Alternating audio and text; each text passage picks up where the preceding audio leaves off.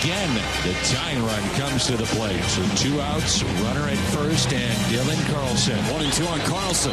Locked him up with a curveball. 10 strikeouts for Corbin Burns. This is where Wisconsin gathers to talk sports. Packers, Brewers, Badgers, Bucks. The Wisco Sports Show is on the air. Here's your host, Grant Bills.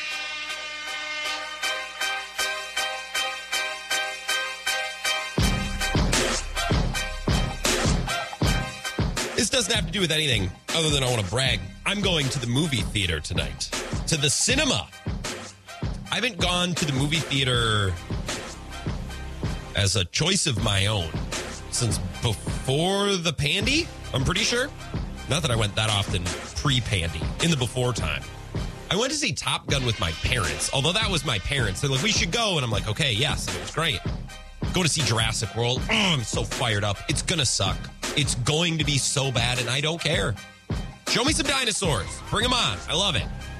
Should I be that rude guy that has the Brewer game on my phone? Darkness all the way down. No sound, obviously. I wonder if I can pull it off. One of the reasons I don't like going to movie theaters is because I don't mean to make this a you people thing, but it's not a me thing. This is a you people thing. You guys with the popcorn and the bags and the coughing. Did you go to the movie theater just to make as much noise as possible? I could sit through 3 movies in a row and I could be quieter than silence. You'd never know I was there. 5 minutes into Jurassic World, the woman behind me's fist deep in a bag of popcorn and just shoving it in. I can hear pieces hitting the floor. I can hear breathing. Oh, one went down the wrong pipe. Got to cough that up. God. So I know the movie's going to stink. The crowd at the theater is going to be annoying, but I don't care because they're going to be dinosaurs. So yes, we're about to talk Brewers Cardinals. We're going to have one of my favorite guests tonight, David Gasper. The show's going to be great. Just know that this whole time I'm really just looking at the clock until 6 o'clock when I can go home and get ready to go see Jurassic World. Oh, I love it. Can't wait. Cannot wait. Can't wait. This is the Wisco Sports Show. My name is Grant Bills. Just kidding. I'm with you in heart and spirit and in mind 100% for these next 2 hours. I would think of nothing else. No distractions exist during this show. How could I think about anything else or be focused on anything else, especially after last night's Brewers win over the Cardinals 2-0. What a fun game. Going to talk about that a lot tonight. I think if you, like me, watched the Brewer game last night, I had the hockey game on my laptop. Hockey game was fun. I don't like to whine when the game is not close because not every game is going to be close. There were fun parts of last night's game. There were redeeming parts, but since game 1, none of these games in Stanley Cup Finals have been close. So last night I could kind of watch that from a distance and really dial into this Brewers-Cardinals game, and it felt a little bit like a playoff game. It would be very, very, I think, childish to say that felt like a playoff game because it didn't. It's, the 21st of June. But it had a little bit of that. A little bit, just a dash, just a pinch of playoff punch. And the Brewers able to shut out the Cardinals last night. Arenado and Goldschmidt combining to go 0 for 8. Now, they didn't see Devin Williams, so all 8 of those at-bats would have came against Corbin Burns or Josh Hader in the 9th. I wonder the last time that those two were combined to go 0 for 8 in a game. You know what I mean? In a game they both played, the last time they both went without a hit. Maybe it's not that long ago, but I can't imagine it happens very often. Those two have been unreal to start the year. So really impressive Brewer game. I want to talk a bunch about that tonight. Obviously, that's what I want to start with. David Gasper will be here in an hour and a half. We will talk about Lorenzo Cain presumably retiring, and we can discuss that. I'm excited to talk about that with Gasper. He put up a piece at Reviewing the Brew yesterday, the 5 best Brewers moments with Lorenzo Cain. It's a very good piece. You should read it, and we'll talk about some of those moments and kind of how to evaluate and how to judge Lorenzo Cain's career. I want to do that at 4:30 with you as well, even before Gasper gets here. Yesterday, I posed a question. Do we underrate Lorenzo Cain's 2018 and 2019 seasons? Now, we remember him as really good. He's a huge part of these teams, but go back and watch highlights. Go back and look at stats. I don't know if we talk enough about how great he was in 2018 and even in 2019, too. And who knows, if he would have played 2020, maybe he would have had another really good, productive season. I guess we'll never know now. And now he is off the Brewers. Maybe they'll try to bring him back. We could rumor that. Ryan Braun style for the last 2 months of the season. Probably not. But I want to talk about Lorenzo Cain and how we should judge and look at his career. We'll do that coming up at 4:30. 608-796-2558 is how you can call and text me. You can follow me on Twitter, tweet me, contact me, give me that sweet engagement during the show at Wisco Grant. Like I said, we are approaching 1,700 followers on Twitter. We're 8 away. So at some point this week, I'm thinking Thursday, we're going to do a big follower rush. Got to get that to 1,700. That'll be a fun team effort. We'll do that later this week. But yeah, if you're on Twitter, find me at Wisco Grant. Okay, last night, Brewers win 2-0. Let's talk about this game. I love the NBA. I talk about the NBA a lot. I like NBA fandom for the most part, although we do some annoying things. I like the NBA media, although the NBA media here and there can do some annoying things. But for the most part, I love it all. There is one really annoying thing that NBA fans do and NBA media members do, and you see it in the playoffs, right? We saw it just a couple weeks back with Celtics Nets. You might have seen this after Game 1. Playoff series is starting. Game 1 is good, comes down to the wire. Game 1 ends, and everyone on NBA Twitter rushes to tweet, I'll take 6 more of those. Yeah, let's go 7. I want 7 of these. It's very lame. It's very redundant. Like, let's be original. However, I almost tweeted that last night. I had it dialed up. I'm like, hey, bartender, 3 more of those, please, because the game was awesome. Instead, I settled for something rather lame. I tweeted, can't sweep the Cardinals in a 4-game series if you don't win Game 1. I'm not proud of it. I had to tweet something. Everyone was excited about the game. I had to throw my hat in the ring. Didn't get as many likes as I would have liked, but, what are you going to do? I almost tweeted. That's how I felt last night. I enjoyed last night's game so much. It was so entertaining. So many good plays, so many good players. I'm like, hey, can we get 3 more of those this week, please? Let's have a 4-game series of awesome baseball games like that. That game lived up to the hype. I was texting with my grandma about it last night after the game. She was dialed in. She is visiting my parents from Arizona. She does once a year or so. My parents probably had it on. And my grandma just takes in whatever's going on. She's the most observant person I think I've ever met. She was dialed in. She said, yeah, I even raised my voice at the end of the game. She lives in Arizona. She's not a diehard sports fan, right? This series is huge because the Brewers and Cardinals were tied as of yesterday afternoon, right? It is only June 21st. So maybe this series is more of a midterm exam than it is a final exam. It's a checkpoint, right? We want to evaluate this team. I believe some folks would call it a litmus test, take the temperature of the team, just a checkpoint, right? This is a big moment. We want to see after some good stretches, some bad stretches, after an 8-game losing streak, how's this team going to shake out? Right? How are they going to play? How are they going to perform against not only a division rival, but a really solid baseball team? Brewers haven't fared so well against solid baseball teams above 500, right? In 10 minutes or so, I want to talk about some of the offensive numbers, right? How they've fared against poor teams, how they've fared against good teams, exactly what they need to prove this week, besides just ideally winning some games and taking a lead in the division as they're now up 1 game. Both teams were 38-30 yesterday. Now the Brewers a game up. We'll do that in about 10 minutes or so. I don't have a specific take on last night's game. I don't have a carefully crafted analogy. Maybe tomorrow. Check back tomorrow. I just kind of want to rant and rave about a couple of players and moments from last night's game. Very off the cuff, from the hip, very loose. I want to just talk about Corbin Burnes for a few minutes. You've seen the stats. You watch him pitch. You know how good he is. I'm not going to teach you anything new. You're not going to walk away from today's show thinking, I had my doubts on this Corbin Burnes guy. I wasn't really a believer, but I tell you, that opening monologue that Grant had today, that really sold me. I'm in on this guy. We're already sold. He's great. He just won a Cy Young Award. He is the guy. I don't think there are any folks who are skeptics of Corbin Burnes at this point. I don't think there are any Brewers fans that are arguing on their Twitter account, Corbin Burnes is overrated. Right? I'm not going to pull anything over on you regarding Corbin Burnes. Burnes wasn't bad, per se, the last 2 weeks, but at no point was he the elite shutout stopper that the team needed, especially with Freddie Peralta and Brandon Woodruff out. Those are 2 other guys who can put their foot down and be an elite, losing streak stopper, pitch a shutout, go 7 shutout innings like Burnes did last night. Burnes is probably the only guy other than maybe Eric Lauer, but Eric Lauer hasn't been pitching great either. He wasn't the guy the team desperately needed the last 2 weeks. It's an insanely high bar, but he did not meet that bar. Burnes, for the rest of his career, can be so-so against Philly and ho-hum against the Mets. I don't really care if he does this against St. Louis. These are his last 2 starts against the Cardinals. Ready? So last night, sure you've seen his line at some point in the last almost 24 hours now.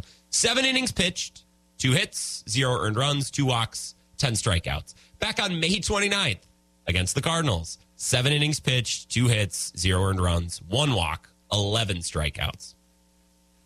For the rest of his career, as long as he's a Brewer, he can be ho-hum against the Mets. He can be so-so against the Phillies for stretches throughout the regular season. If I get this Corbin Burnes against the Cardinals, I'll take it.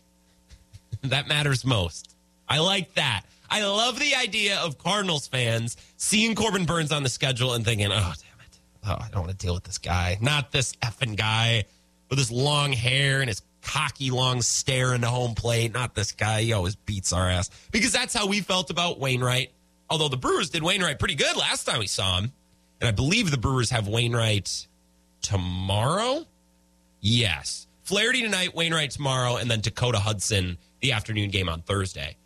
Brewers fans felt this way about Cardinals pitching for the longest time. We felt this way about Jose Quintana. Remember that era in 2018 where just the Brewers couldn't touch Jose Quintana until, game 163 when it mattered and into the playoffs, although they didn't match up in the playoffs, but you get my point.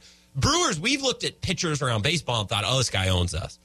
It'd be fun to have a guy who just owns the Cardinals all the time. And Corbin Burnes, relative to most starting pitchers in baseball, owns just about everybody. But for his standards, has been ho-hum in moments this year, but not against St. Louis. And I'll take a below-average start against Philly, below Corbin Burnes' average, that is.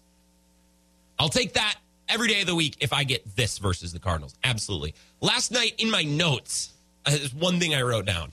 And last night I went to bed. I thought, crap, how am I going to build a show around this? Maybe you've noticed this as well. Do you just watch what Corbin Burnes' body looks like when he pitches?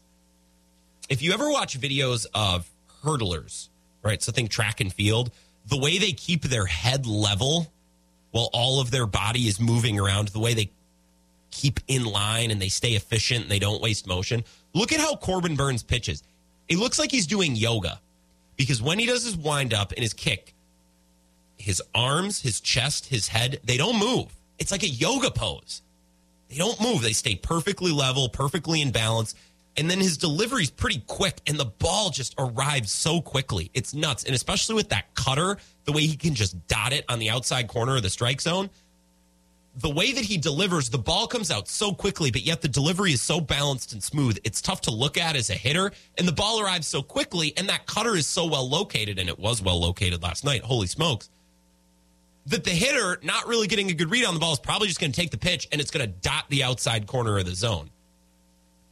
That's really hard to hit. And it's very different than Josh Hader, which is chaos and noise and this spastic delivery that's just arms and limbs flying everywhere. Corbin Burnes, it's like he's doing a yoga pose, and then all of a sudden the ball's in the glove of the catcher, just like that. And I know that's not a technical breakdown. I know I'm not a pitching coach breaking down his mechanics, but that's the way I see it on my TV, and it's so pretty to watch. Think of his pitching like he's doing yoga next time you watch. You'll see it. I want to talk about Tyrone Taylor. Day one yesterday of officially being, or basically being, the number one standalone center fielder, or maybe it was Sunday, right? Because Lorenzo Cain, I guess, was DFA'd on Saturday. Although we didn't do a show until last night, so we really didn't get to set the parameters. So in the space of this show, in the context of this show, last night was Tyrone Taylor's first day of being the standalone everyday center fielder.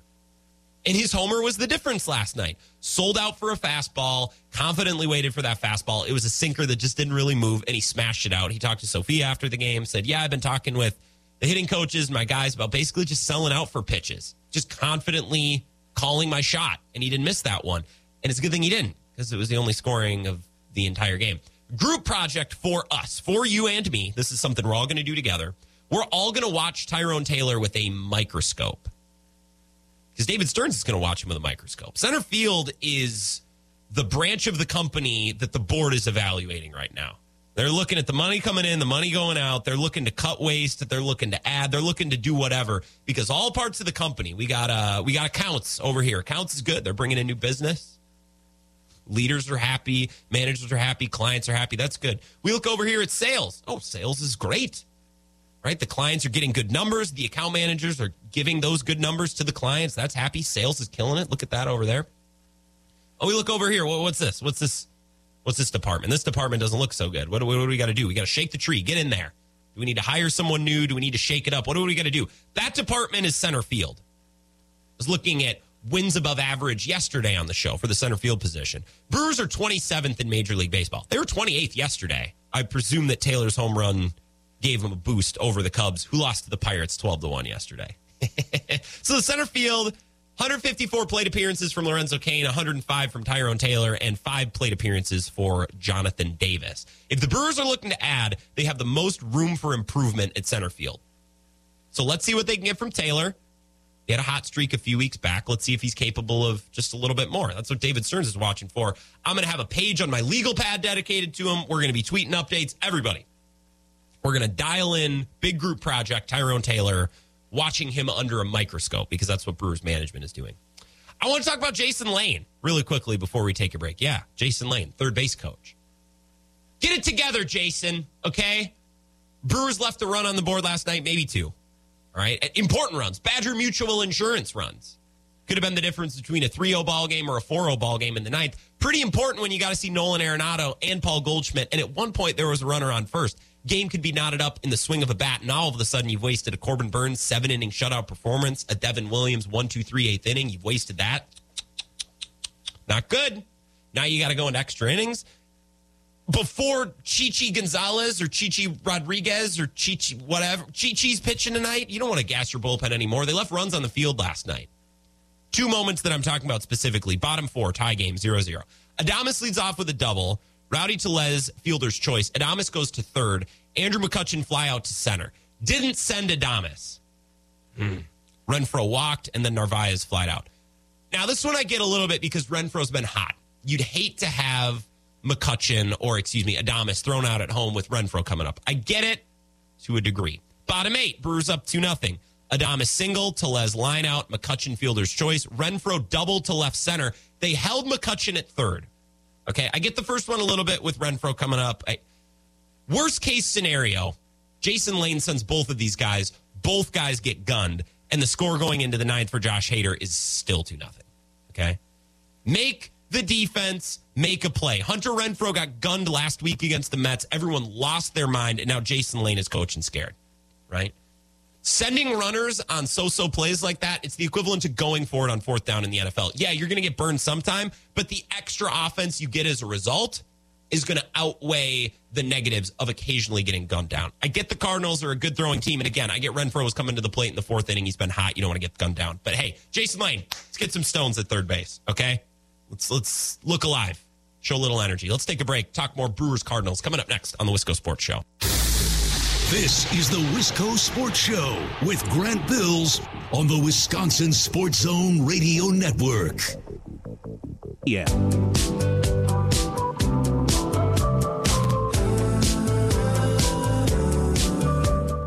Wisco Sports Show.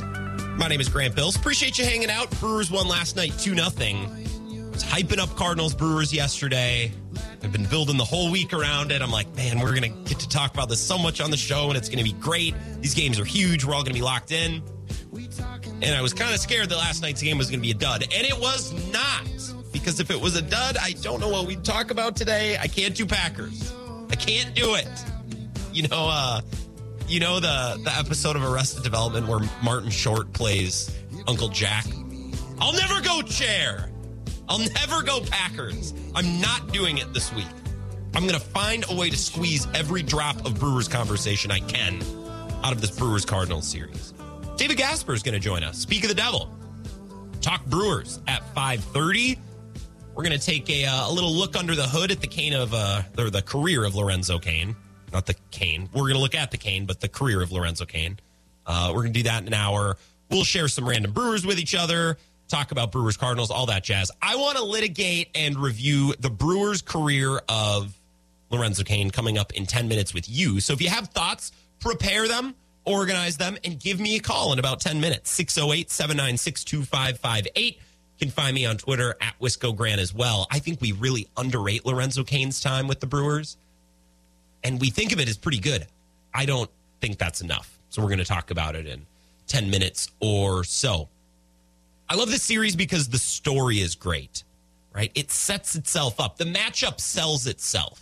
Those are the best products. Those are the best TV shows. Those are the best songs. It's the best product, the product that sells itself. This series is selling itself. I don't have to come on the air and tell you this is why this series is great. It's the rival Cardinals. We hate them. Just looking at the face of Tommy Edman pisses me off. It just makes me unhappy. Looking at Miles Mikolas, I'm like, dude, shave your mustache. It looks stupid. I have a mustache. I don't look at Miles Mikolas. It's like, oh, your name is Miles? That's dumb name, dumbass name. There's something so irrational about how we feel about the Cardinals. The demand just creates itself. You need to watch Brewers Cardinals. The matchup is enticing. The Brewers are great at pitching. The Cardinals are great at hitting. Last night's game kind of showed us the trope of great pitching beats great offense. Don't know if that plays out every night, but it played out last night. That's kind of cool. Both teams were tied at 38-30 coming in. I love it, right? We outlined some important stats yesterday, what the Brewers need to improve upon and what they have to prove this week. Will Salmon had this Athletic with Katie Woo, had this article with Katie Woo. Did I say he had this, the Athletic? Will Salmon, Katie Woo in the Athletic. And I mentioned this yesterday on Bill's show, and I was hosting with Ben. They outlined everything that's going on with the Brewers, with the Cardinals. It's just a great catch-up with both teams. What's going well, what's not going well, what do they need to improve, right? The last portion of the article was an excerpt from Will Salmon, the Brewers author, friend of show. And it says, what can we learn about the Brewers this week/weekend? He says, can the Brewers hit against a good team? I'm going to read you these stats. Against teams 500 or better, Milwaukee has a 598 OPS, worst in the NL, and better than only the Rays and Tigers. Of the Brewers' 89 home runs, third best in the majors, only 20 are against teams 500 or better. Not all great teams have great pitching staffs. And while the Cardinals don't rank favorably on the season in several categories, they are throwing their four best starters, Mikolas, Flaherty, Wainwright, and Hudson, all right-handers. For the Brewers, this is a big picture question. Can they do enough offensively against good teams? Can they carry their hot hitting against the lowly Reds to Milwaukee? Amen. That's it. That's it right there. That's the ticket. That's what we should be watching. That's what we should be focusing on. Was the answer to that yes last night? I mean, they had a couple brilliant scoring opportunities. In the fourth, in the eighth, they had a leadoff double or a runner at second or third with less than 2 outs. And you're not going to score every time that happens. Cardinals are really good defensively. Nolan Arenado probably saved a run or two just by himself last night with some of the plays that he made. And Miles Mikolas pitched really well. I also think Jason Lane coached a little bit like a coward last night. Probably could have sent McCutchen on Rowdy Tellez's double in the eighth inning. Probably could have sent Adames home on the sac fly by McCutchen earlier in the game, too, which was in the fourth. They left some runs on the board. So you resimulate last night's game a couple of times. The Brewers probably score more than 2 runs. The Cardinals, I think, were lucky to have it within 2 going to the ninth. But luck is a part of the game, right? You have to play through luck. You have to win with luck or win despite of luck of the other team. The Brewers only scoring 2 runs last night is not a great sign. But Miles Mikolas has been pitching well, at least I think. Got an ERA under 3. See Jack Flaherty tonight, who's working back from really 2 or 3 seasons of just being injured now. Poor guy. As much as, again, I hate the Cardinals. Screw Jack Flaherty. Hope he stays injured forever. It's an irrational thing. But Jack Flaherty is their ace. He's working back off of injury. And they're going to see him tonight. His ERA is 6. Can the Brewers put together multiple scoring efforts in a game? Can they score in bunches? Can they score runs without hitting one home run that defines their whole game, right? When the Brewers losing a couple of weeks ago, I kept bringing up, they have one recipe to win. They get one source of offense, and the starting pitching in the bullpen needs to hold off and win with the one bit of offense they're given, which is why I kind of like seeing the Brewers win seesaw games. I like seeing them take a lead, lose the lead, then take the lead back, because that shows this team has some bounce, some resiliency, some elasticity. When way too often the Brewers go up 2-0 and the pitching is expected to hold that, or the Brewers don't win, plain and simple. That's not good enough. I need a little more. So the Brewers won last night. I still don't think that last night proved that the Brewers can hit good pitching or hit against good teams more specifically. It's not always that they can't hit good pitching. They can't hit against good teams. Now, good teams are more likely to have a better defense. They're more likely to have better pitching, although it's not always the case. Also, those teams have better offenses. Does that apply some sort of pressure? Does the Brewers' offense play tighter, knowing that the offense in the other dugout can actually score a little bit? Be this bizarre mental effect, but maybe that's a thing. I don't know. We can talk about this coming up. I also want to relitigate and revisit the Brewers' career of Lorenzo Cain and whether or not we underrate it. I think we do, criminally.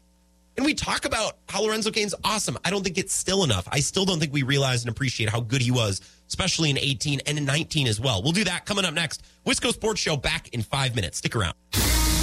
This is the Wisco Sports Show with Grant Bills on the Wisconsin Sports Zone Radio Network.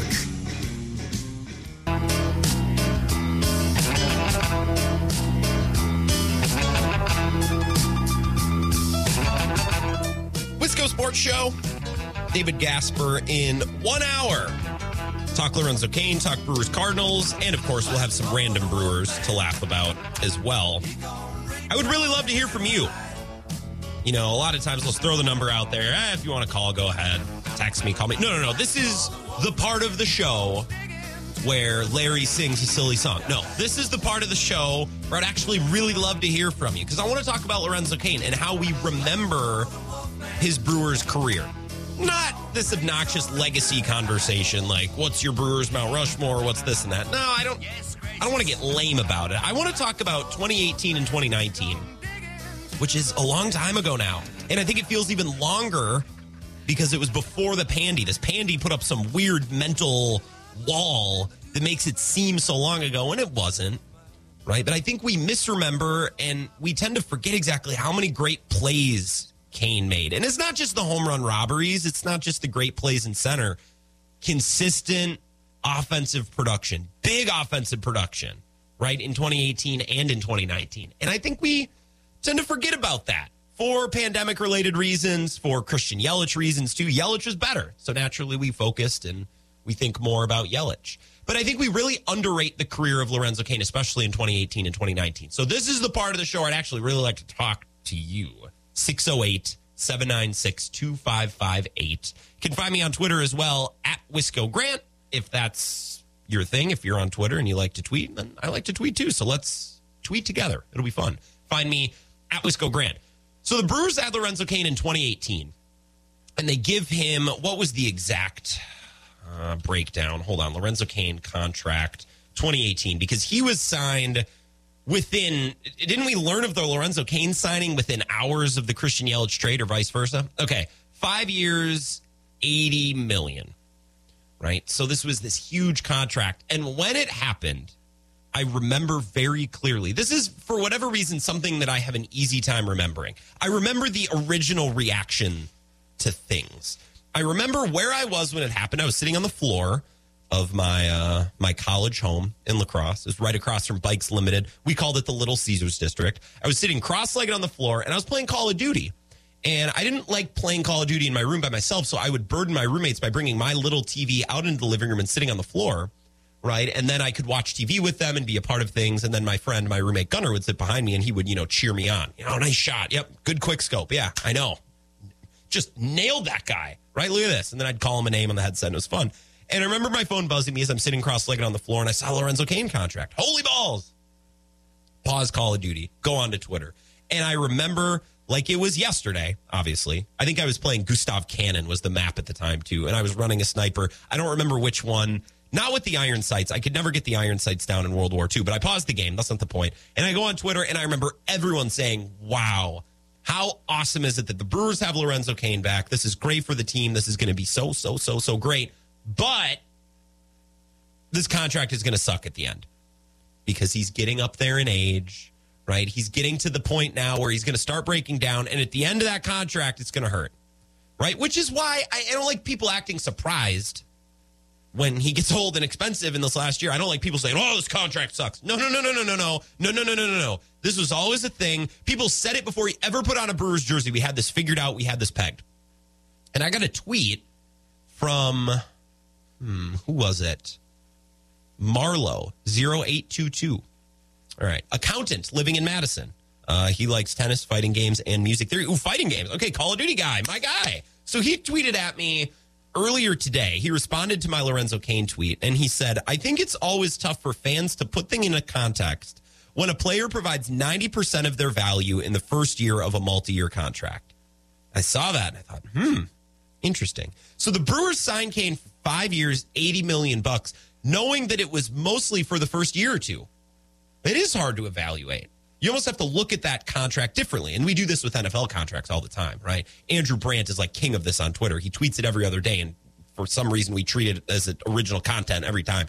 He'll tweet, really, all of these contracts are 2 years, and let's see. 2 years, and then we'll see. 2 years, and then we'll reevaluate. It's like, yeah, Andrew Brandt, I heard you the first 100 times you tweeted this. Thank you. Go tell another story about how you used to work in the Packers front office. Anyways, point is, we have learned how to use certain lenses when evaluating NFL contracts, right? When a player gets 5 years, $120 million or whatever, we have become smart enough to look at that deal and know, okay, you're getting this much guaranteed in the first 2 years, and then after that, none of that money is really guaranteed. So probably what will happen is you'll play this contract out for 2, maybe 3 years. The team will reevaluate, restructure, or trade you, or cut you to save money, or whatever, right?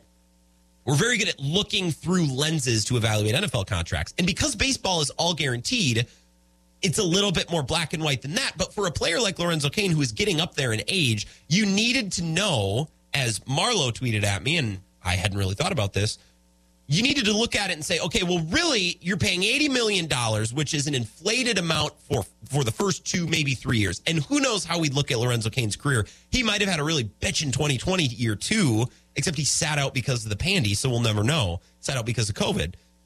So really, the Brewers played $80 million to get 2 elite years of Lorenzo Cain, maybe 3.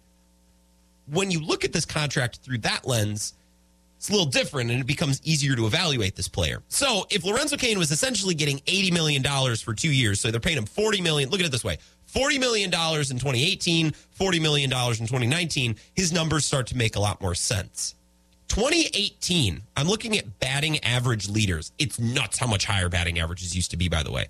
There's 21 guys hitting 300 or better. Daniel Murphy was 22 at 299, and then Jesse Winker and Castellanos. Even these guys, Manny Machado at 297.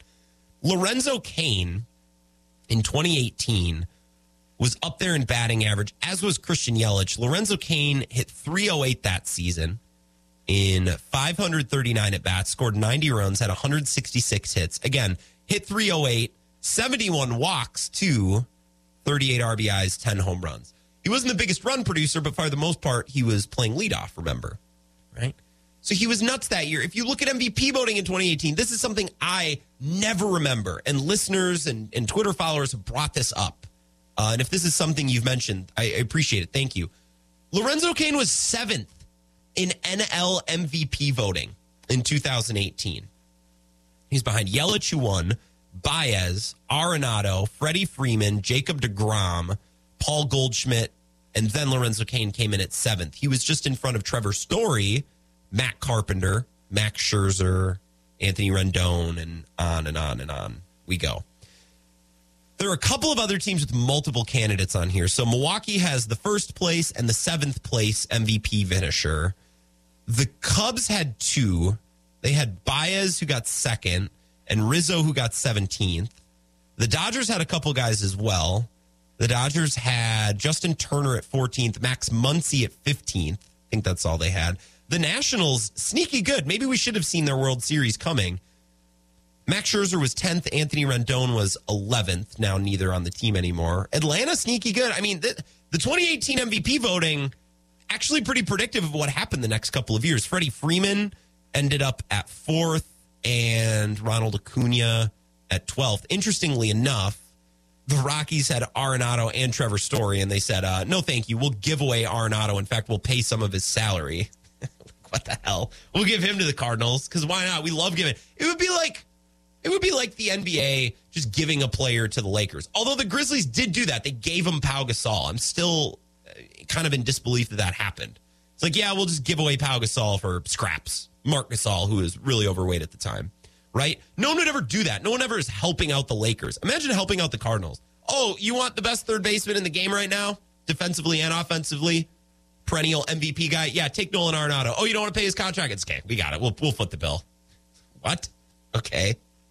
2018 NL MVP voting, actually pretty predictive of what happened. Now, he dropped off in 2019. He wasn't a top 20 MVP voting guy, but still really, really good. Actually, Yasmani Grandal snuck on there at 15th. So the Brewers still had multiple MVP candidates. Yelich got second behind Bellinger that year. So they had a couple guys up there.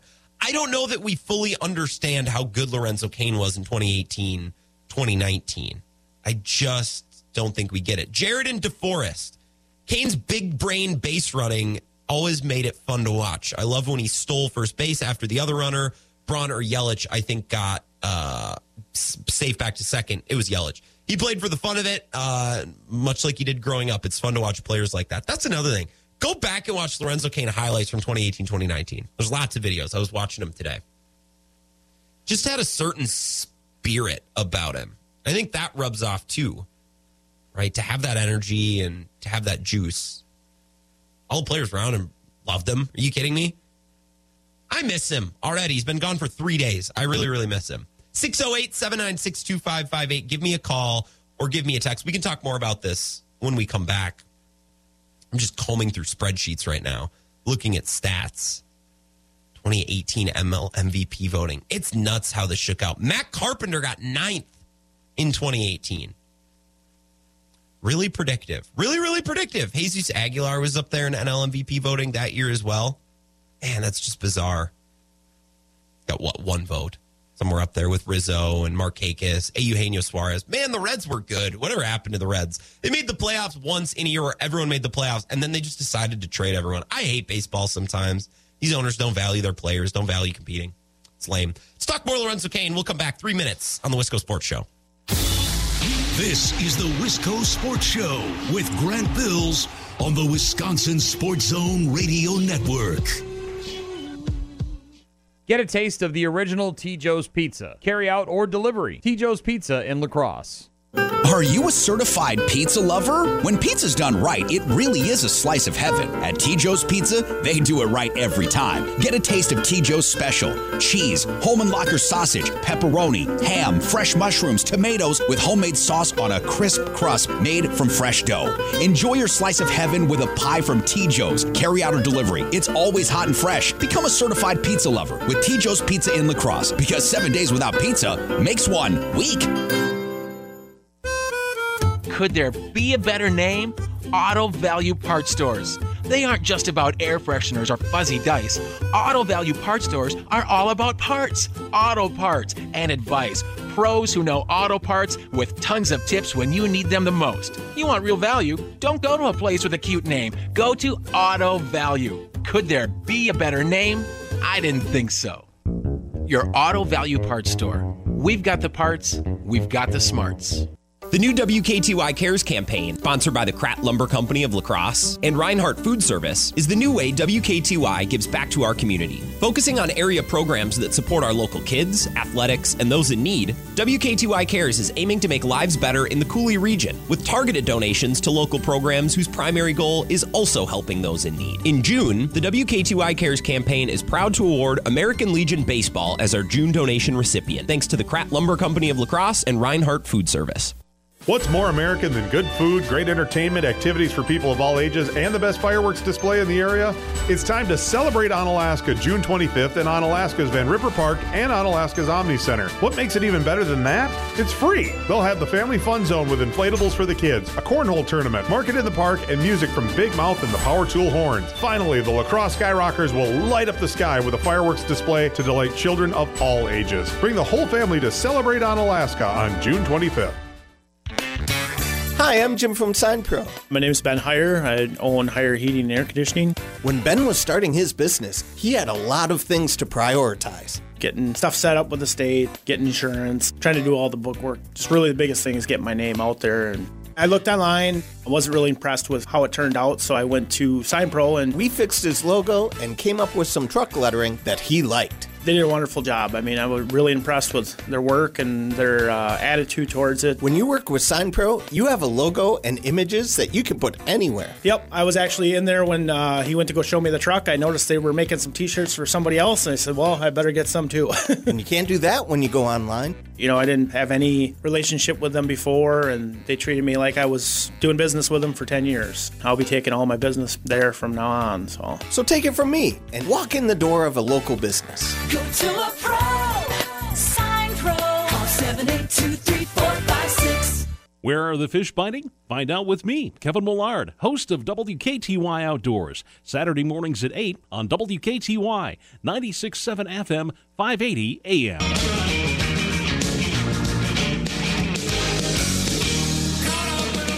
Wisco Sports Show. Appreciate you hanging out. My name is Grant Bills. On Twitter, at Wisco Grant. Big news being reported. I don't know who originally had this. Oh, John Denton, MLB.com beat reporter covering the Cardinals. Just tweeted a couple minutes ago. Paul Goldschmidt is dealing with lower back tightness. Classic Brawny injury. The team is hopeful that a day off will help and allow him to play again on Wednesday. To which I tweeted, Howard, dodging Chichi Gonzalez? Paul Goldschmidt, never intimidate me again. No man that dodges Chichi Gonzalez can lead my team. I really hope that we somehow find a way to keep Chichi Gonzalez in the pantheon. I just hope this is a name that comes back up, even if this is the only time he ever plays for the Brewers. I just want this to be years down the road, and we need a player to be a punchline. Oh, Chichi Gonzalez, remember him? I was on with Ebo this morning on The Zone, Over the Line. Play it safe? I don't think so. Or what his intro says, something like that. And I was on with him at 7:40, and I asked him, because have you been to Chi-Chi's? Chi-Chi's still isn't a thing, right? Chi-Chi's Mexican restaurant. I've been told that they had warm tortillas. I've never felt so bummed to have missed a restaurant that I never once, it wasn't around. And the only reason that I knew about Chi-Chi's, and it was in my kind of like zeitgeist, is because at one point growing up, we had a box of matches in the knife drawer, which is where you should keep your matches, by the way. You limit all of your dangerous items to one drawer. So if you need fire or you need to cut something, it's in the one drawer. Should be in the island, right? And well, growing up, you would open the drawer and there was this matchbook of boxes from Chi-Chi's. And I think at one point there was an identical matchbook on the garage bench outside the workbench. And I never used them. I just always saw them. Yeah, that's where I would, when I was in middle school, I would go out to smoke my cigarettes in the garage, which is why I knew I could I get matches out there. I would always see Chi-Chi's matchbooks around our house, which begs the question, where was the Chi-Chi's and why were my parents always getting matches from there? Did they give them away? Like was there a bowl on the reception desk? Instead of grabbing a mint when you went to Chi-Chi's, they would give you matches. Like, hey, anytime you need to light something on fire, you think of us, all right? And you come back now, you hear? I want to know more about this establishment, Chi-Chi's. All right, you know what? I'm going to Google it. Fine. Chi-Chi's Mexican restaurant. Are they still open? Mexican food chain. I'm just going to open the Wikipedia. What the hell? Yep, there's the logo. I recognize that. Which chain founded in the United States in 1975, which continued in Europe as a Tex-Mex restaurant under different ownership after the North American owner declared bankruptcy and folded in 2004. Damn it. I was only 6 years old. No wonder my parents didn't tell me about this. You can't tell a 6-year-old that. How are you supposed to explain to a 6-year-old that a restaurant like Chi-Chi's went out of business? I've heard stories of the warm tortillas that they had. I've never been so bummed about never being at a restaurant that was literally only around until I was 6 years old. Damn it. Dave is in Monona, 608-796-2558. Dave, what's going on? No, they had a Chi-Chi's here in Madison. It was the cat's meow, man. The warm tortillas. They had the best damn Mexican buffet. Oh, my God. Wait, they had a buffet? Oh, my God. Spanish rice. You can make your own nachos, your own tortillas. What do you call that one? Oh, my God. Fajitas. I can't. Fajitas. Yeah.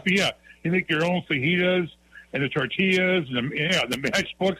My mom and dad used to hawk them, too, but oh, yeah, they went down here in Madison. And you know Max McGee, the ex-football player. Remember Max McGee played for the Packers? Yep. He did radio for a while. Yep, I think he was the original guy who developed and bought into Chi-Chi's up Minneapolis. So he was the original one who developed Chi-Chi's up Minneapolis. Wait, so did they just give away matchbooks? Did they just give them away? Yeah, well, no. I mean, back then, when we grew up, everybody, smoking was common. So you just walk up and everywhere at the front desk, instead of a mint, you have little packets of that was people's easy way of advertising for free because so many people smoke. So look at you. Your mom and dad had them in your house, and you plucked one out of the garage, and it was a cheap way of advertising and giving something back to someone for free. But, oh, yeah, man, there is no other Mexican place in the world that matched what a buffet. Oh, okay. When you start talking about it, I'm wetting my pants. Yeah. So, okay, I have two questions. The first question, I don't get it, because every Mexican restaurant, for the most part, that I go to, and I'm not going to like expensive ones, they're the same, right? You have your fajitas, you have your burritos, you have your chimichangas, you get the chips with the white sauce and the salsa. It makes sense. Everything's the same. And yet this Chi-Chi's place that I never got to go to, it seems like this was unique. Well, why is Chi-Chi's the only unique Mexican restaurant that's ever been invented and existed? Because they had a buffet, and their buffet, the individual meats had a great seasoning. Their rice was some seasoned Spanish rice, and you could actually make all that yourself in the buffet instead of having people in the back of the kitchen. So you could go to the buffet and do whatever you wanted, and it was so good. Almost all your restaurants now are people in the back of the kitchen, and they kind of put something back half-assed. But oh yeah, it's unfortunate you miss the old Ponderosas. Someday you can talk about the Ponderosa buffets too. Oh, damn it! Okay, I don't think Lacrosse had a Chi-Chi's. I was there in '79 through '83. If they did, I sure the hell missed it. Why did it go bankrupt? If everybody loved this place so much, what happened? I know the one in Madison. They had a food poisoning scare, and one of the ones, and it kind of like Chipotle. You were at Chipotle, right? Yeah. Chipotle closed a lot of the restaurants all across the country because of a food scare, poisoning. I think, don't quote me, I think they had a national food poisoning, and it just wiped them out slowly but surely to where... I'm reading about it right now. Hepatitis A was traced back to green onions at Chi-Chi's in Beaver Valley Mall near Monica, Pennsylvania. That's not funny. And that kind of trampled, but, oh, yeah, I'm sure your mom had some great, it was cheap. And it wasn't that expensive. And oh, yeah, that's the best part about Mexican food. You get so much food, it's really not that expensive. Oh. I mean, your generation, you got to go up there with Taco Bells and, Taco John's and things like I remember La Crosse, 3rd Street, they called Big Al's. On Tuesday night, 3 tacos for $1, baby. See, Big Al's is pizza now. Big Al's used to do tacos? Yep, back then, we do Taco Tuesday, 3 for $1. Dave, you always call and you make fun of my generation, but the more I learn about the past, the more I wish I was alive in the past. I watch Mad Men, and I get smoking's bad for you, but how awesome was it that you could just sit in an office building and at any point you could just light up a heater because you were stressed? Yes. Back then, smoking was just nobody really smoked dope. It was just smoking cigarettes, and I mean, you light one. Yeah, it was pretty common back then. You're right. Or look at the dugout. Look at Ted Simmons for the Brewers, but you just light up and Big Al's and all the good old time places. Nowadays, last 25 years, you got to be prim and proper and the fancy napkins. I'm going to a place tomorrow where they actually got napkins, the little cloth ones, and I hate it already. Dave, I'm hating it already. Dave, I gotta go. It's almost 5, but thank you for calling. Later, buddy. Yeah, thank you for calling in and educating me. Yeah, back in the day, you could be in your office building and you'd grab your pack of Lucky Strikes out of your desk, and you'd light up with your book of Chi-Chi's matches. I'm glad I'm not the only one with this experience. They were everywhere in my house. Never once were they explained to me, but it's stuck with me. Literally, I'm 24. Chi-Chi's went out of business in 2004, bankrupt. I bet the ones in our hometowns probably died a little bit before then. I still remember the matches. The warm tortillas, the buffets. Why'd this place go out of business? It sounds like a dream. I'm going to start crying. I'm a little hungry, too. I think that makes a difference. Hey, Sully, I see you on hold. I'm going to get to you right after this break. We're going to take a break for a Wisconsin Sports Zone Radio update with our good buddy, Zach. And then we'll come back, talk more Brewers and Chi-Chi's. Why not?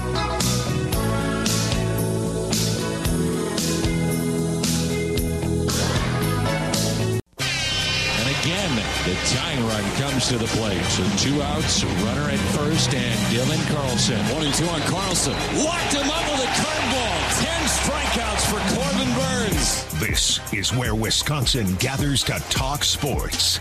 Packers, Brewers, Badgers, Bucks. The Wisco Sports Show is on the air. Here's your host, Grant Bills.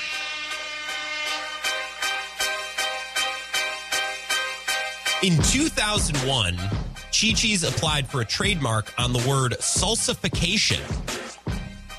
but was denied by the Trademark Trial and Appeal Board.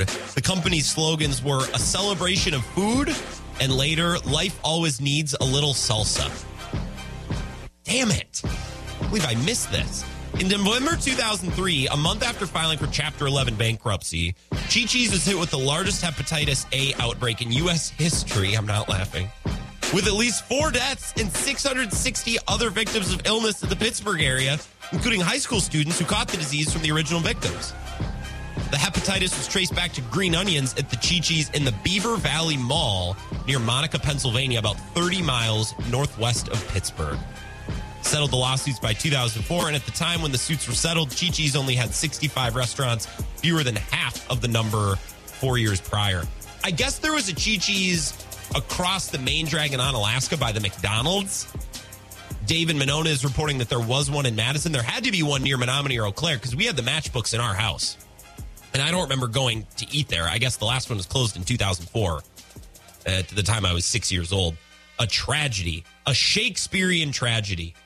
Much like the end of Lorenzo Cain's career, it makes me sad. The demise of Chi-Chi's, a once beloved Mexican restaurant with great deep fried ice cream and the tortillas. Nobody will shut up about the warm tortillas. This is the Wisco Sports Show. My name is Grant Bills. Of course, I brought this up because Chi-Chi Gonzalez is starting for the Brewers tonight.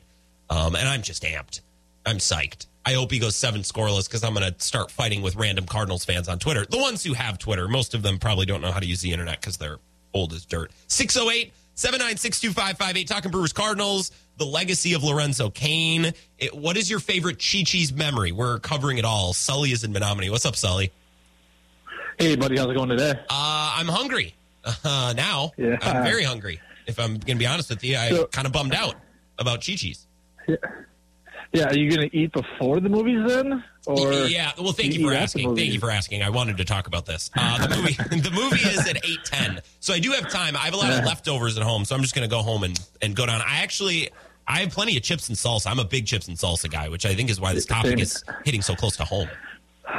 So same here. And so I missed it, but I know Chi-Chi's salsa you can get still. Is that different than the restaurant? Let me see. You're right, but is it the got same? Some really good salsa. Let me see here. What kind of salsa do you normally get? I normally get the deli salsa. Yeah, it's the same logo. It looks like the same logo. I know what you're talking about. It is, yeah. So Chi-Chi is solid. It's solid. I do like the deli because I like it. Like more like that bit of like a puree a little bit, like the restaurant style, lots of cilantro. You don't get cilantro in like most of the commercial canned stuff. No, not in the jar. You're right. So real quick, couple quick comments, then I'll leave you with some little Cain stuff.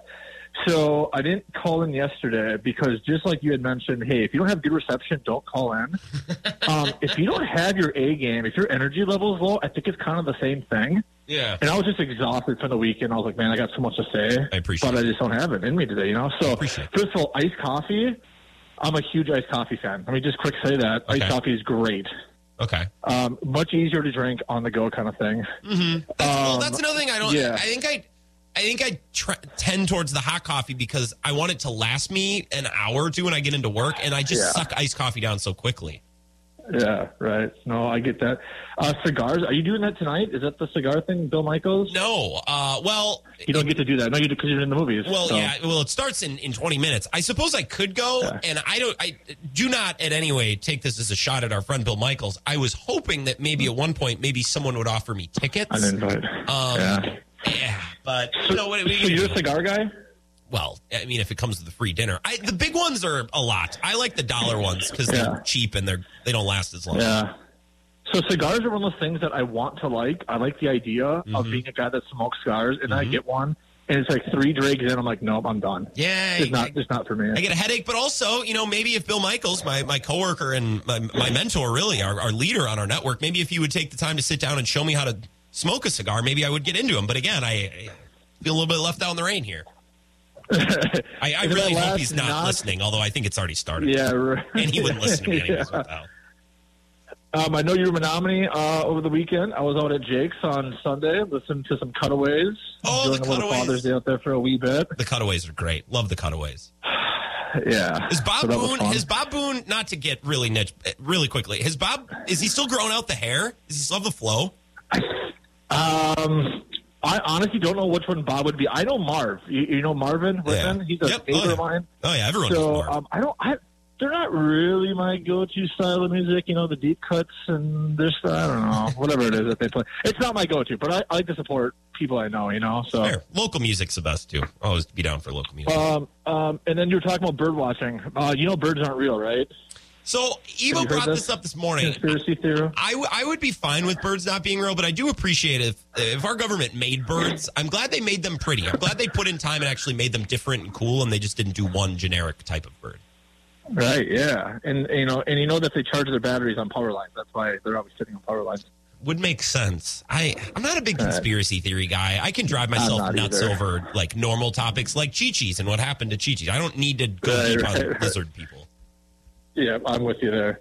All right, so more important thing, sports. Lorenzo Cain, I keep trying to find some analogy because we always like to make, sports swap analogies. Yeah. And I'm trying to do it with the Packer. I can't do it.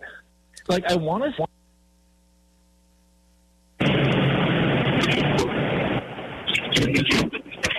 Mike, are you getting kidnapped? What just happened? Hello? Hello, Sully? You there? Aging. But as far as a move where everyone said, oh, man, that you overpaid for his production, right? Yeah. But the impact that he made was kind of subtle, and it wasn't great. It wasn't eye-popping, but maybe it was a little bit more impactful than we thought. That's the best I could come up with, and I know it's not very good. Can you, okay, but overall, did you just get into your car or something? Because we lost you for like 10 seconds, so I'm pretty sure the climax of your point we missed it. Who are you comparing him to? Preston Smith on the Packers. Oh, interesting. Meaning not career resume type stuff, but more so just the idea of like they were going all in. People felt like maybe you were overpaying for production, but it worked. And I think it was better than maybe we thought it was in the time. In that first year with Preston Smith and last year kind of the same thing. Sure. But overall, I think Brewer fans love Lo Cain. I think he's properly rated there. But I think nationally as a whole, maybe that's where he doesn't get the love that he deserves. Is it because he's played for the Royals and the Brewers his whole career? That's got to play into it, right? Yeah, that's a huge part of it. Not to be the small market. Prime was actually, yeah, right. Well, and he's kind of one of those guys who like does it right, quote unquote, like steals bases, grinds it out, and you know what I mean. Like, so he's almost like in the wrong era to get appreciated, if that makes sense. Yeah, I know what you mean. Like 20 years ago, 30 years ago. Would he have been more beloved? Interesting. Well, I think I'm not going to go there. I was gonna make a joke. I'm not going to go there. Never mind. He yes, probably. I was going to say, well, if you go back far enough, no, he probably wouldn't have been appreciated more. Oh God. Well, yeah, right. Yeah, we'll stop it about like Robin Yount Brewers. Yeah, that's like the cutoff. Yeah, if we go back much further, no, I don't think so. The way I was watching today and the highlights, especially the defensive highlights, I thought of Shaq because it was so physically explosive and spastic and not violent, but in a way that a baseball outfielder can play in a violent way. Like, yeah, kind of. And I was trying to think of an athlete to compare him to. I think the contract situation for Preston Smith is a really good comp. Now, football's hard because one guy can't have as much impact on a football team as a guy can. And you saw what Kane did in the World Series in 2015, but I think the Preston Smith from a contract standpoint works really well as a comp. Yeah, and last thing I'll say there with Kane is old coworker of mine used to always point this out. He always is the guy limping around, just walking around pregame in between like he's 80 years old. But the second that ball's hit in the air, or he can go from first to third, it's like he's a 25-year-old in just the prime of his career. It was always great. It was classic. Shades of Ben Roethlisberger, maybe. Yes, well played. Good comment. It just made me thought. Hey, Sully, I appreciate the call. We rattled off a bunch of topics. That was excellent. Well done. Shotgun, man. Have a good all right, one. Enjoy the movie. Anything over a C tonight, I think we'd all be happy with it, right? Oh, yeah. Park? The movie's going to stink. I'm just there for the dinosaurs. Yeah. That's fine. All right. Well, enjoy it, man. Yeah, have a good one. That is Sully in Menominee. The Cutaways, an excellent local band in the Menominee music scene. Great job. Of course I know Marv. Everyone knows Marv. Yeah, Bob. So Bob plays guitar and mandolin. I know you all asked. He had just the best long hair going a while back. And I don't know if he's still growing it out. It's been a while since I've seen him, but it was awesome. every guy goes through a phase in their life where they grow their hair out. It needs to be done. It doesn't always look good, but if you are a woman in a man's life and he's growing out his hair, let it happen. Embrace it, because it needs to be a thing. That's how life works. You just grow out your hair at some point. I think that was my 2020 where I just didn't want to get it cut, so I grew it for like a year. I don't think it's ever going to be longer than that point. Nick is in La Crosse, 608-796-2558. What's up, Nick? Hey, look at that. You added my number. Well, I remember. I'm like an elephant. I don't forget with these things. Although, Darren called in yesterday and was like, hey, who called it? Warriors in 6. And I'm like, I didn't write that down, but maybe when you guys start giving predictions, I got to write it down if I'm going to be expected to remember. It's like, wow, Darren, you put me on the spot. I'm not here for prediction. Okay. I'm here for Chi-Chi's nostalgia to start out and then Locaine nostalgia to end. Perfect. Chi-Chi's in La Crosse, well, I guess it was in Onalaska. Do you remember Carlos O'Kelly's? It was across from the mall and kitty corner to McDonald's. Yeah. That was Chi-Chi's in the 90s. They didn't even change anything. When Carlos O'Kelly's bought it out, that used to be Chi-Chi's, and now it's an AutoZone or something. I was going to say, we did have a Chi-Chi's in La Crosse. And is it as good as everyone is saying? Yeah, I mean, I was a kid. I'm a little bit older than you, but I remember going there a few times, and it was cool. I liked it. I think it was a big hangout for cocaine people back in the mid-90s. So it wasn't really my shtick because I was 8, but, you didn't quite have the experience to run with that crew? Is that what you're saying? No, that wasn't my shtick, no. Oh, my God. And then as far as Locaine, I remember actually Lorenzo debuting for the Brewers. It might have been 2009 or 10. And just looking at him playing in center field and saying, boy, this guy's going to be a guy. And then he ended up being a part of the trade to get Greinke from Kansas City, which was a fun ride with Greinke. But it was just great having him come back. I think in 2018, his first year, if I'm not mistaken, that game 163 against the Cubs, I think he had the game-winning hit at Wrigley. It wasn't a walk-off. He had the go-ahead. He had the go-ahead to go 2-1, and then Ryan Braun, just for good measure, put him up 3-1. I think it was later in that inning, but he broke the tie. Yeah. Yep, and then just one other specific, for whatever reason, memory I have of him is then the following season, 2019, opening day, I think he made a very late in the game over-the-wall home run saving catch. It was just awesome because game one always feels so important, even though it's not in the grand scheme of baseball. But if you win game one of the season, it feels so great. And I remember him making a great catch over the wall. That guy played balls to the wall. And I'm not referring to him in the past tense because, I don't know, the guy might still try to latch on here. But, overall his career has come to an end. But, boy, he was a phoenix rising from the ashes the way he played. He was great, man. And I appreciate all he did in his time with Milwaukee. I'm happy for him. Go be with your kids. I wish he would have, I don't know. I think there was a way that he could help this team as a guy who had been there before, been in the World Series before, whether it be pinch runner, spot fielder, pinch hitter. I thought that he would get himself to a point this season to provide that and be something of utility for this team. And I guess he wasn't going to get there. So go spend time with your kids, retire, go enjoy it. I'm not going to fault him for that at all. If anything, it was almost him falling on his sword, saying, listen, I'm not going to be able to help you guys. Go put Tyrone Taylor out there as much as possible. He's a dog, and you guys roll from there. But no, I'll always think fondly of Lorenzo. He was a great fun player to watch, and he made it fun when you saw a ball line shot into the center field gap and just seeing, is he going to be able to make the play? And more times than not, that guy did. Well, if Tyrone Taylor is going to be the new center fielder, I would suggest he watches a lot of Lorenzo Cain film. I think that would be a good idea. Yeah, film is one thing. The pure ability is another. But anyways, appreciate you taking the call, Grant. And you stay cool and have a good rest of your week. Yeah, stay cool. It's a hot one out there, Nick. You as well. Thank you for the call. I think that was my favorite quote. At one point, Dave said, you talk about Chi-Chi's, you're going to get me to wet my pants, which was the leader in the clubhouse for the best quote of the show, until Nick said, Chi-Chi's was a big hangout for the cocaine guys, so it wasn't really my spot because I was 8. Like, I'm going to go back. I wrote that down. I'm going to go back and cut that clip at the end of the show.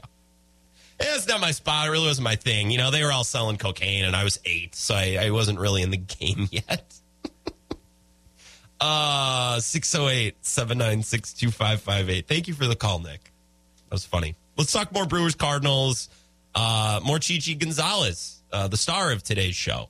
Talk about him and get ready to receive David Gasper into the show. He will join us at 5:30. More of the Wisco Sports Show coming up next.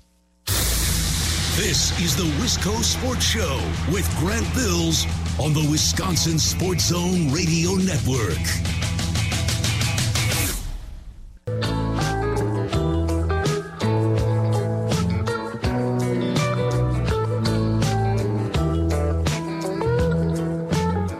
Wisco Sports Show, David Gasper in 10 minutes. First, worth a mention. I know everyone was asking. In 1987, Hormel Foods acquired the rights to produce and market Chi-Chi's branded salsa and related products in the United States. By 1996, Hormel was making $60 million annually from this product line. In 2009, Hormel formed a 50-50 joint venture with a Mexican-based food manufacturer, Herdez del Fuerte, called Megahex Foods, LLC, to manufacture and distribute Mexican food products in the United States. Okay, so in case there was any question, yes, you can still buy Chi-Chi's salsa. I gotta get the fresh salsa, though. It needs to be in the refrigerator when I buy it.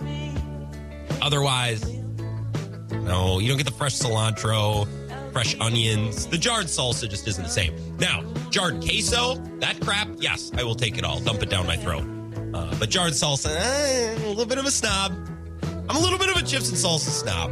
I like to do it up real nice. You get a text here from, oh my God, it's just a quote from Always Sunny. So anytime there's any sort of weather, I have to mention it with callers. So when it's hot, it's a hot one, you stay cool out there. Thank you to this texter whose name I don't have. I'm going to read this, and I'm gonna read it in the voice of Dennis. I'm a big Glenn Howerton fan. Hot, huh? Yeah, it is super hot. It's getting really hot around here. So hot, Wally, but you don't really know what hot is, do you? Hot's a storm. You ever been in a storm, Wally? I mean, a real storm. Not a thunderstorm, but a storm of fists raining down on your head, blasting you in the face, pummeling you in the stomach, hitting you so hard in the chest you think your heart's going to stop. You ever been in a storm like that, Wally? Never seen that episode? Mac and Dennis moved to the suburbs. It's great. It's excellent. Wally's a little fun side character, their neighbor, for like an episode. You get Mac's world famous mac and cheese. They end up having to sleep in bed with an old man that turns into a black man, an old black man, and they can't decide whether to call him the old man or the black man. It's a whole thing. It's a good episode. Thank you for the text. Send me back with your name because that made my day. Thank you. 608-796-2558. David Gasper, again, will be here in a few minutes to talk Brewers. Last night was great. Game 1 of a 4-game series between the Brewers and the Cardinals. They won 2-0. You watched the show or you watched the game. You caught up with the game at some point today. Corbin Burnes is excellent. Next time you watch Corbin Burnes, think of it this way. This is what I wrote down last night. It looks like I'm watching a man who's doing a yoga pose while pitching. It's like he's floating. You know what I mean? Like Josh Hader, for example, he starts his forward motion and it's like he almost falls over and there's limbs flying everywhere and he's tumbling and stumbling around and it's very violent and spastic. With Burnes, he starts his delivery and his legs move, but his torso, his head, his arms mostly stay in the same spot until all of a sudden the ball's in the glove. And you don't really know how that happened, how it got there, when it got there. You just know that it did somehow. Whereas Josh Hader, again, limbs flying everywhere. But with Corbin Burnes, it's so zen. It's like he's floating. It's like he's doing a yoga pose. Watch him with that in mind sometime, and maybe you'll see it differently. Daryl is here, 608-796-2558. What's up, Daryl? Hey, I got a couple of questions off the top of your head. Yeah. Number one, wasn't Monday the day they started the 13-pitcher roster requirement of Major League Baseball? Yesterday is in Monday? Yeah, I believe so. I believe the 20th was the day that they were supposed to start that. Is that true? Yes. Yes. I'm going to look that up while you continue talking. But yes, I think so. That sounds right. Okay, because the other question I had is, don't they have another pitcher that they just picked up from the Twins that's supposed to start tonight? Chichi Gonzalez. We've been talking about him for an hour and a half. You bet, that's the man. Let me see here. Okay. And does that? I'm just wondering because I didn't get to see what any roster move was to make for him to be on the team, and so I was kind of concerned that the Brewers it's been stated have been carrying 14 pitchers most of the time up to this point. Question is, I know Ashby had to go on the injury list yesterday to bring back Hader. But what other roster move would they make for Chichi? Well, Chichi was on the roster like before this weekend, wasn't he? He's been around. I don't think he was brought up like within the last couple of days. And yes, I'm seeing it now. Limit of 13 pitchers on active rosters starting June 20th. So you're right. I don't know. You'd probably have to go back into the last week or so. Did anyone go on the IL? Well, they designated Kane for assignment, right? That's one roster spot. So there's one. But Chichi, I think, has been on the roster. I'm going to pull up the transaction wire, but Chichi's been here for maybe not a full week or so, something like that. Yeah, because I know they claimed him off the Twins, didn't they? Yeah, I was talking to a coworker today who's a Twins fan, and he's like, wait, you have that guy? I'm like, yeah, I still don't believe he's real. Until I see him on my TV tonight, I still kind of think it's just a fake guy. I think we're being trolled. Let's see here. Yeah, if I'd been able to watch any of the Twins games on Bally Sports North, instead we have Wisconsin Sports, so I've been trying to get a hold of a friend of mine and see if he has any information on what kind of pitcher this guy was. So, why they had to make the move. I don't know that he was a great one for the... Okay, so they called up, or they reassigned him to the minors. When did they bring him back up? Interesting. Okay, so they claimed him on the 14th. They activated him on the 15th. That's when they placed Josh Hader on the paternity list. They also sent down Yandel Gustave. So there was a name that went down. And then designating for Lorenzo Cain for assignment on Saturday opened up room to bring back Hader. They sent down Ashby. Okay, so I'm seeing. I wasn't even paying attention to this. It's a good point. I forgot that the requirement went into effect yesterday. Mm-hmm. So I was trying to get I wasn't able to pull up a roster as far as what the Brewers had as far as it goes and stuff like that. I mean, like I said, they've been holding 14 pitchers for most of the time. And the other thing I wanted to throw my 2 cents in, Major League Baseball, I think, is making a mistake here by requiring only 13 pitchers on a roster. Now, the Brewers have a perfect example where they're trying to use 6 pitchers as far as starters. Mm-hmm. That's only going to leave them 7 relievers. The other thing that it doesn't take into account, and I remind you this, is extra inning games. You want that 14th pitcher up there for a reason, and that 14th pitcher is if you're going into extra innings, because you could tax your bullpen in a hurry if you go any other way than that. Yeah. Now, if they're still thinking that teams are going to go with 5 starters, that's one thing. But the Brewers have calculated that they need to go 6 starters deep. And the other thing that bothers me about this is then eventually they got to figure out if they have to force that route, who's going to be the guy that goes long relief? Maybe when Brandon Woodruff comes back. We were talking about this on the Bill Michaels show yesterday. Do they bring him along slowly and use him in middle relief, and then maybe Aaron Ashby becomes, when Brandon Woodruff becomes a starter again, maybe Ashby moves down, or Hauser? I mean, I don't know. They have a lot of arms. I know, that's the thing.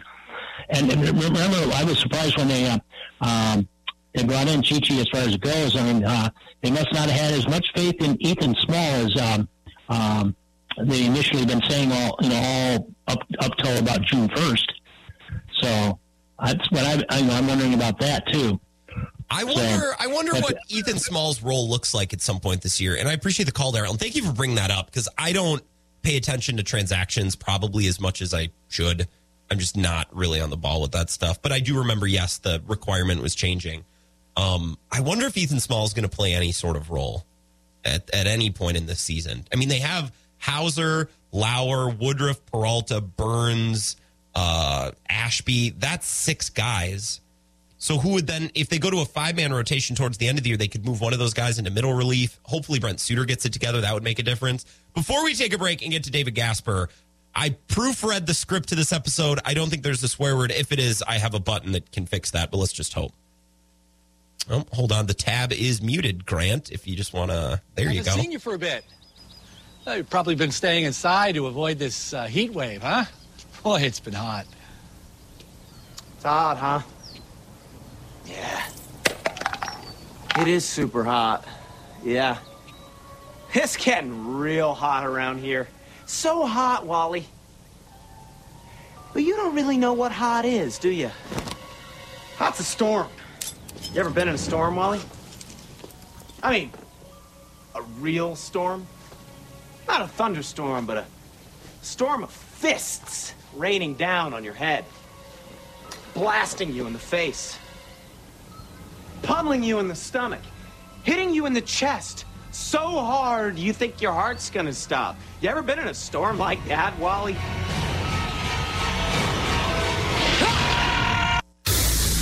This is the Wisco Sports Show with Grant Bills on the Wisconsin Sports Zone Radio Network.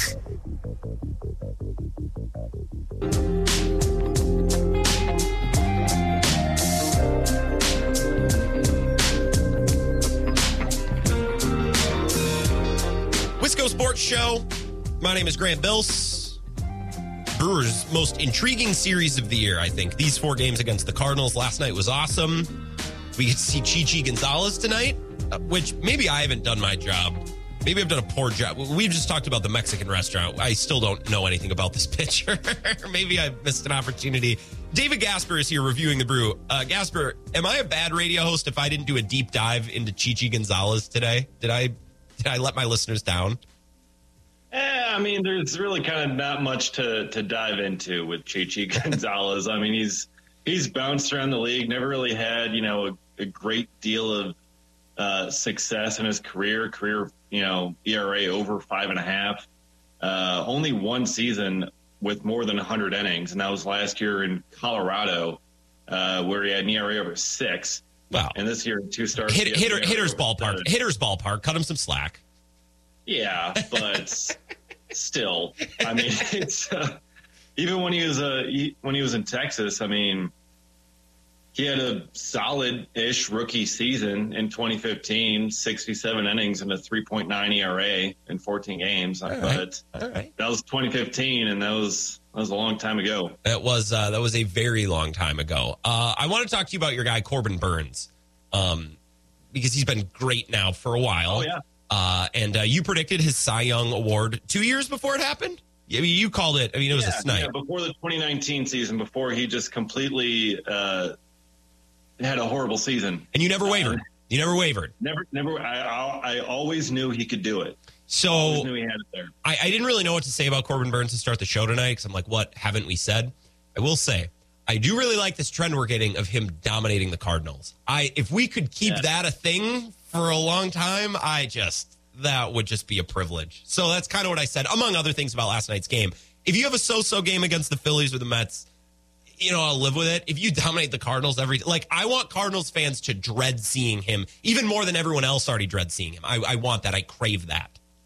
Yeah, like Christian Yelich versus the Reds, or Eric Thames versus the Reds, or anyone versus the Reds, anyone versus the Reds, or Ryan Braun versus the Reds, or Ryan Braun versus the Pirates, or the Cubs. Yeah, it's good to have. It's good to have some of those guys do it against the Cardinals as well now. Yeah, anyone even. I am trying to think of a player who, can you think of a Brewer that's been really good against the Cardinals? I remember Bill Hall having a couple of nice moments against the Cardinals way back in the day. Ryan Braun always tended to have some of those good moments against the Cubs and Cardinals, but he really kind of had those moments against everybody because he was Ryan Braun. Because he's the GOAT, and we don't appreciate him enough. Now, I don't think we're appreciating 2018 and 2019 of Lorenzo Cain enough, but before we get to that, just a little tease, I have a Corbin Burns thing I want to share with you. I'm not a pitching coach. I never played baseball. You're deeper into it than I.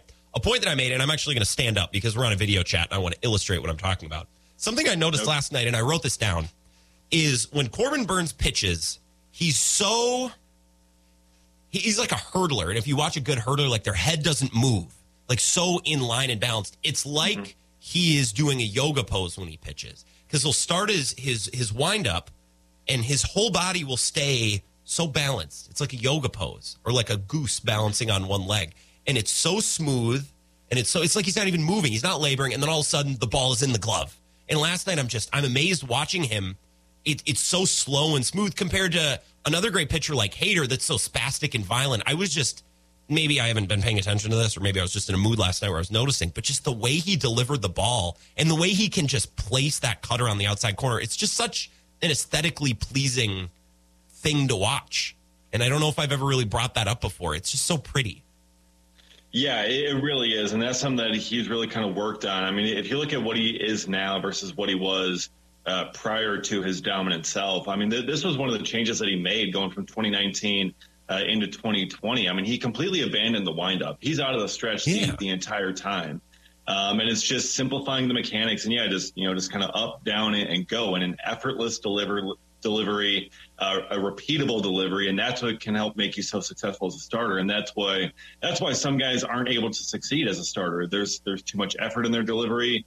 There's too much kind of wildness, and when you have that kind of variability and you can't repeat your delivery, you end up being more wild, and you don't have enough control over where the pitch is going. And Burns, as we know, does have great control. So that's something that's been important for him. And like keeping your head steady, that's something that they teach you as a pitcher. Growing up, you don't want your head moving and rocking, all over the place, because then your eyesight, where you're looking and trying to throw, that spot keeps on changing. You're trying to go outside corner, then flips to inside, or something on the plate, then it becomes a ball because you move your head, you pull your body aside. So it's been all about just kind of keeping that body just in rhythm and into a smooth, repeatable, easy delivery, and that's been at the baseline of his success, along with his mental routine and really just kind of the way he goes about attacking the game mentally. So my favorite moment from last night's game, and it's another testament to what makes Corbin Burns so great, right? The tying run is at the plate in Dylan Carlson in the top of the seventh. And I wasn't expecting Carlson to hit a bomb, but it would have been a Cardinals thing where at the very tail end of this amazing start, the last at bat, Carlson guesses right and hits a pitch. Yeah. And I don't remember if it was a full count or whatever. It was obviously a 2-strike pitch. Maybe it was 2-2.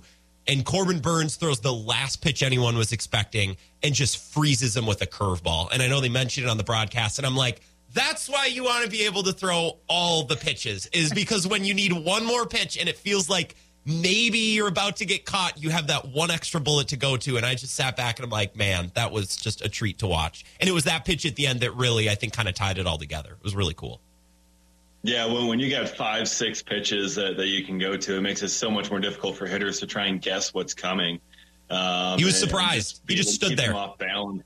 And all the pitches are nasty, too. Like it's not like, it's just a get-me-over curveball that, even if he was guessing, or even if he was looking for something else, a curveball that would just like hang up there and he could really do some damage to. No, it's a nasty curveball that he still wouldn't be able to hit, even if he knew it was coming for the most part. So, it's just an incredible arsenal that he has, and he mixes it so well, keeps hitters off balance, and it's just such a beautiful thing to watch. Not a Randy Wolf 59 mile per hour get you over curveball, which, by the way, I considered Randy Wolf for my random brewer today. I looked at a roster that had Randy Wolf, and I'm like, that's a funny guy. I remember him, but was not ultimately my selection. We'll get to that in a few minutes. David Gasper's here, reviewing the brew. You dropped a piece, was it Saturday or Sunday, about Lorenzo Cain's 5 best moments with the Brewers. Was that a hard list to compile, or did that kind of sort itself out rather easily? Yeah, I mean, it was a little bit difficult to kind of narrow some of it down, just because there's so many other good moments that I really wanted to include. In there, because he had so many home run robberies, so many really kind of big things. But, I think the top 5 really did kind of stick out for the most part. There's so many plays and so many moments over the years that he's been here that, I think a lot of people maybe have forgotten about, or just kind of haven't really appreciated in a while, and really just kind of what Lorenzo Cain brought. I know offensively things were, really bad this season, and it's just kind of been tough to watch. But, really what he brought to the team, not only on the field, defensively, on the base paths, with the bats, but in the clubhouse, what he brought was very special to this team, and he was a very important leader in that clubhouse. So yesterday, I led the show yesterday with the Lorenzo Cain news. I guess we did a little U.S. Open, a little hockey, but I started with the Lorenzo Cain news because sweeping the Reds, again, they should have swept the Reds. So I'm talking about Lorenzo Cain, and one half of me, especially going back and reading all of these things and rewatching these highlights, I love Lorenzo Cain. How can you not love Lorenzo Cain? But as we talked about last week, or maybe it was a couple weeks ago, on the other hand, there was also part of me that wanted Lorenzo Cain to want to give it one last ride. And I guess I just didn't want to accept that he was out of answers. I didn't want to accept that Lorenzo Cain accepted that he was done. I wanted Lorenzo Cain to help this team in one way, because I think the Brewers need him. They could have used him in some way. I guess I'm not sure what I'm asking you. I'm trying to find peace with how I feel about Lorenzo Cain. And ultimately, dude, go be with your family. You reach 10 years of service time. It's an awesome accomplishment. But I'm a little bummed that he won't be in that dugout, if for nothing else, a little leadership. And it's a bummer, because I thought with all his experience, even starting the year poorly offensively, I thought maybe get to a point this year where you would be an intriguing option as a pinch hitter, and it never happened. Yeah, it's been a tough go for him, certainly this year. And when you started to see the articles come out and the quotes from him where it's just he's completely lost at the plate. He's got no idea what he's doing. He's tried everything. He's been in the big leagues for 10 years, as we were saying. He knows a lot of things. He knows a lot of tricks about how to, he's been in slumps. He can get himself out of slumps, and everything that he tries to get himself out of a slump, it just wasn't working. He just wasn't really able to find it anymore. And it's tough. It's tough to watch. It's tough to go through as a hitter, not being able to have answers up there. And, he wanted to be a part of that as well and have it going a little bit longer. But, I think he recognized, as he was going through this and wasn't able to get himself out of it, that's this is the end. I mean, it's coming to an end here, and there's just kind of no way out of it. Yeah, and it's a bummer. Again, there's two parts of me with this. I'm super happy for Lorenzo Cain. Go be with your family. I don't think people understand, or I don't think people realize or think about how crummy it is to have a family and play baseball. It's not like football where you're, playing 18 games, 18 weeks, whatever, and you're playing half of them on the road.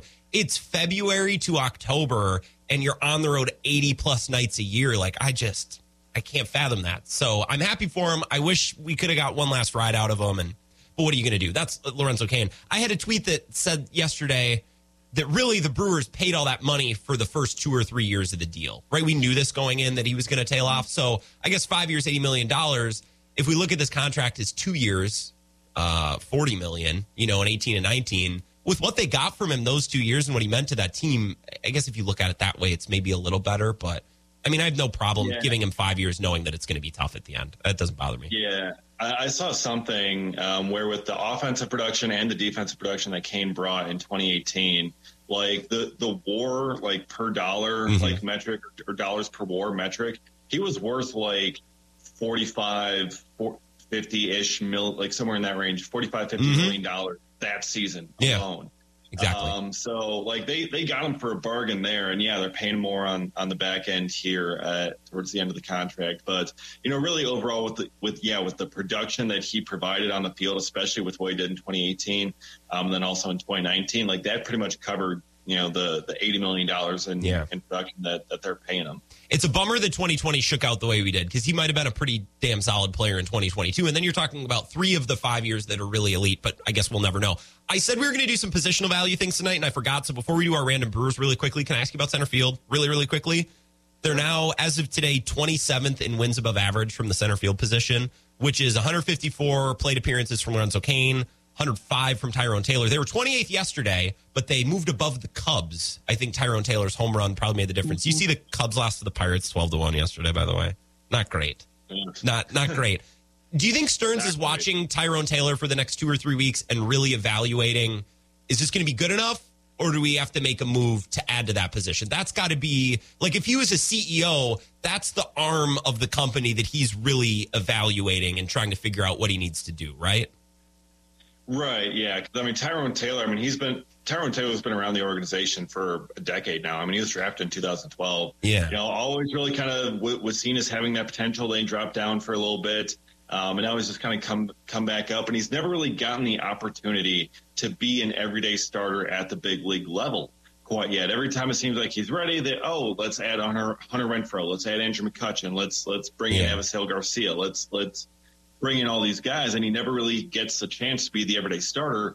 Now he does. So, he's going to have, essentially 6 weeks here to really kind of prove himself to David Stearns and the front office that he can be that everyday starter and really just kind of take those reps and be the guy. And if he can't, they're going to have to look to the trade market down on the farm. Sal Frelick, Garrett Mitchell, you got those guys coming up as well. So they're going to have options coming up in the near future.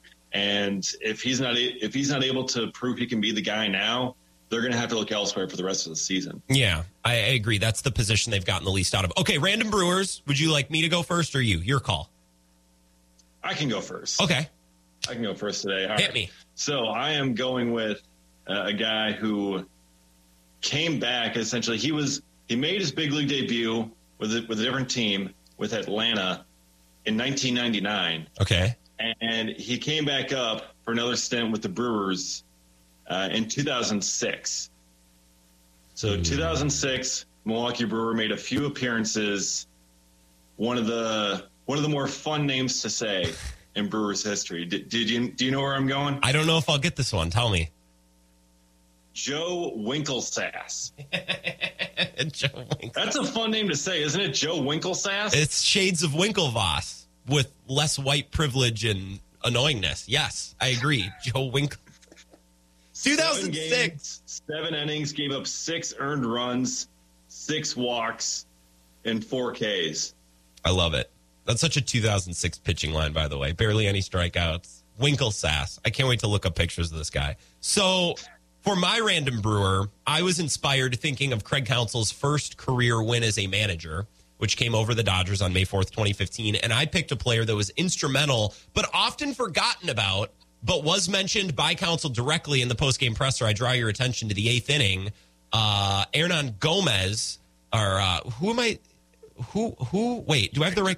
Hector Gomez. I thought Hernan Perez. I'm sorry. Hector Gomez homered to left field to make it 3-2, but it was a 9-pitch at bat that ended in a double, setting up Carlos Gomez for the game-tying RBI. Give me Adam Lind for today's Random Brewer. Adam Lind, the guy they traded for Freddie Peralta. Solid player, too. I always remember you were comfortable that he was going to give you a good at-bat, and no better example than that fateful night, May 4th, 2015. Shout out Craig Counsell. Barely asked you about Craig today. Is that what you expected? I could have gone all Craig. Could have done a whole interview with Craig. Yeah, we could have. But, Adam Lind, that's a good throwback. Another one of the first baseman carousel. Traded Marco Estrada to Toronto to get him, and then traded him for 3 pitchers, including Freddie Peralta. In the family of Chris Carter and the cousin of Eric Thames, the distant cousin of Eric Thames. I almost went Matt Gamble today, too, but he seems not random enough. I still reference Matt Gamble enough on the show, so I feel like that would have been a little redundant. Gasper, I appreciate it, and I love your Corbin Burns breakdown anytime we can get it, so I appreciate you. Thank you. Stay cool out there. It's a hot one. I will try. Take care, man. That is David Gasper. I appreciate you. I kept you too long. Read his stuff, Reviewing the Brew on Twitter at DGasper24. Let's take a break. Wrap up the Wisco Sports Show after this. This is the Wisco Sports Show with Grant Bills on the Wisconsin Sports Zone Radio Network.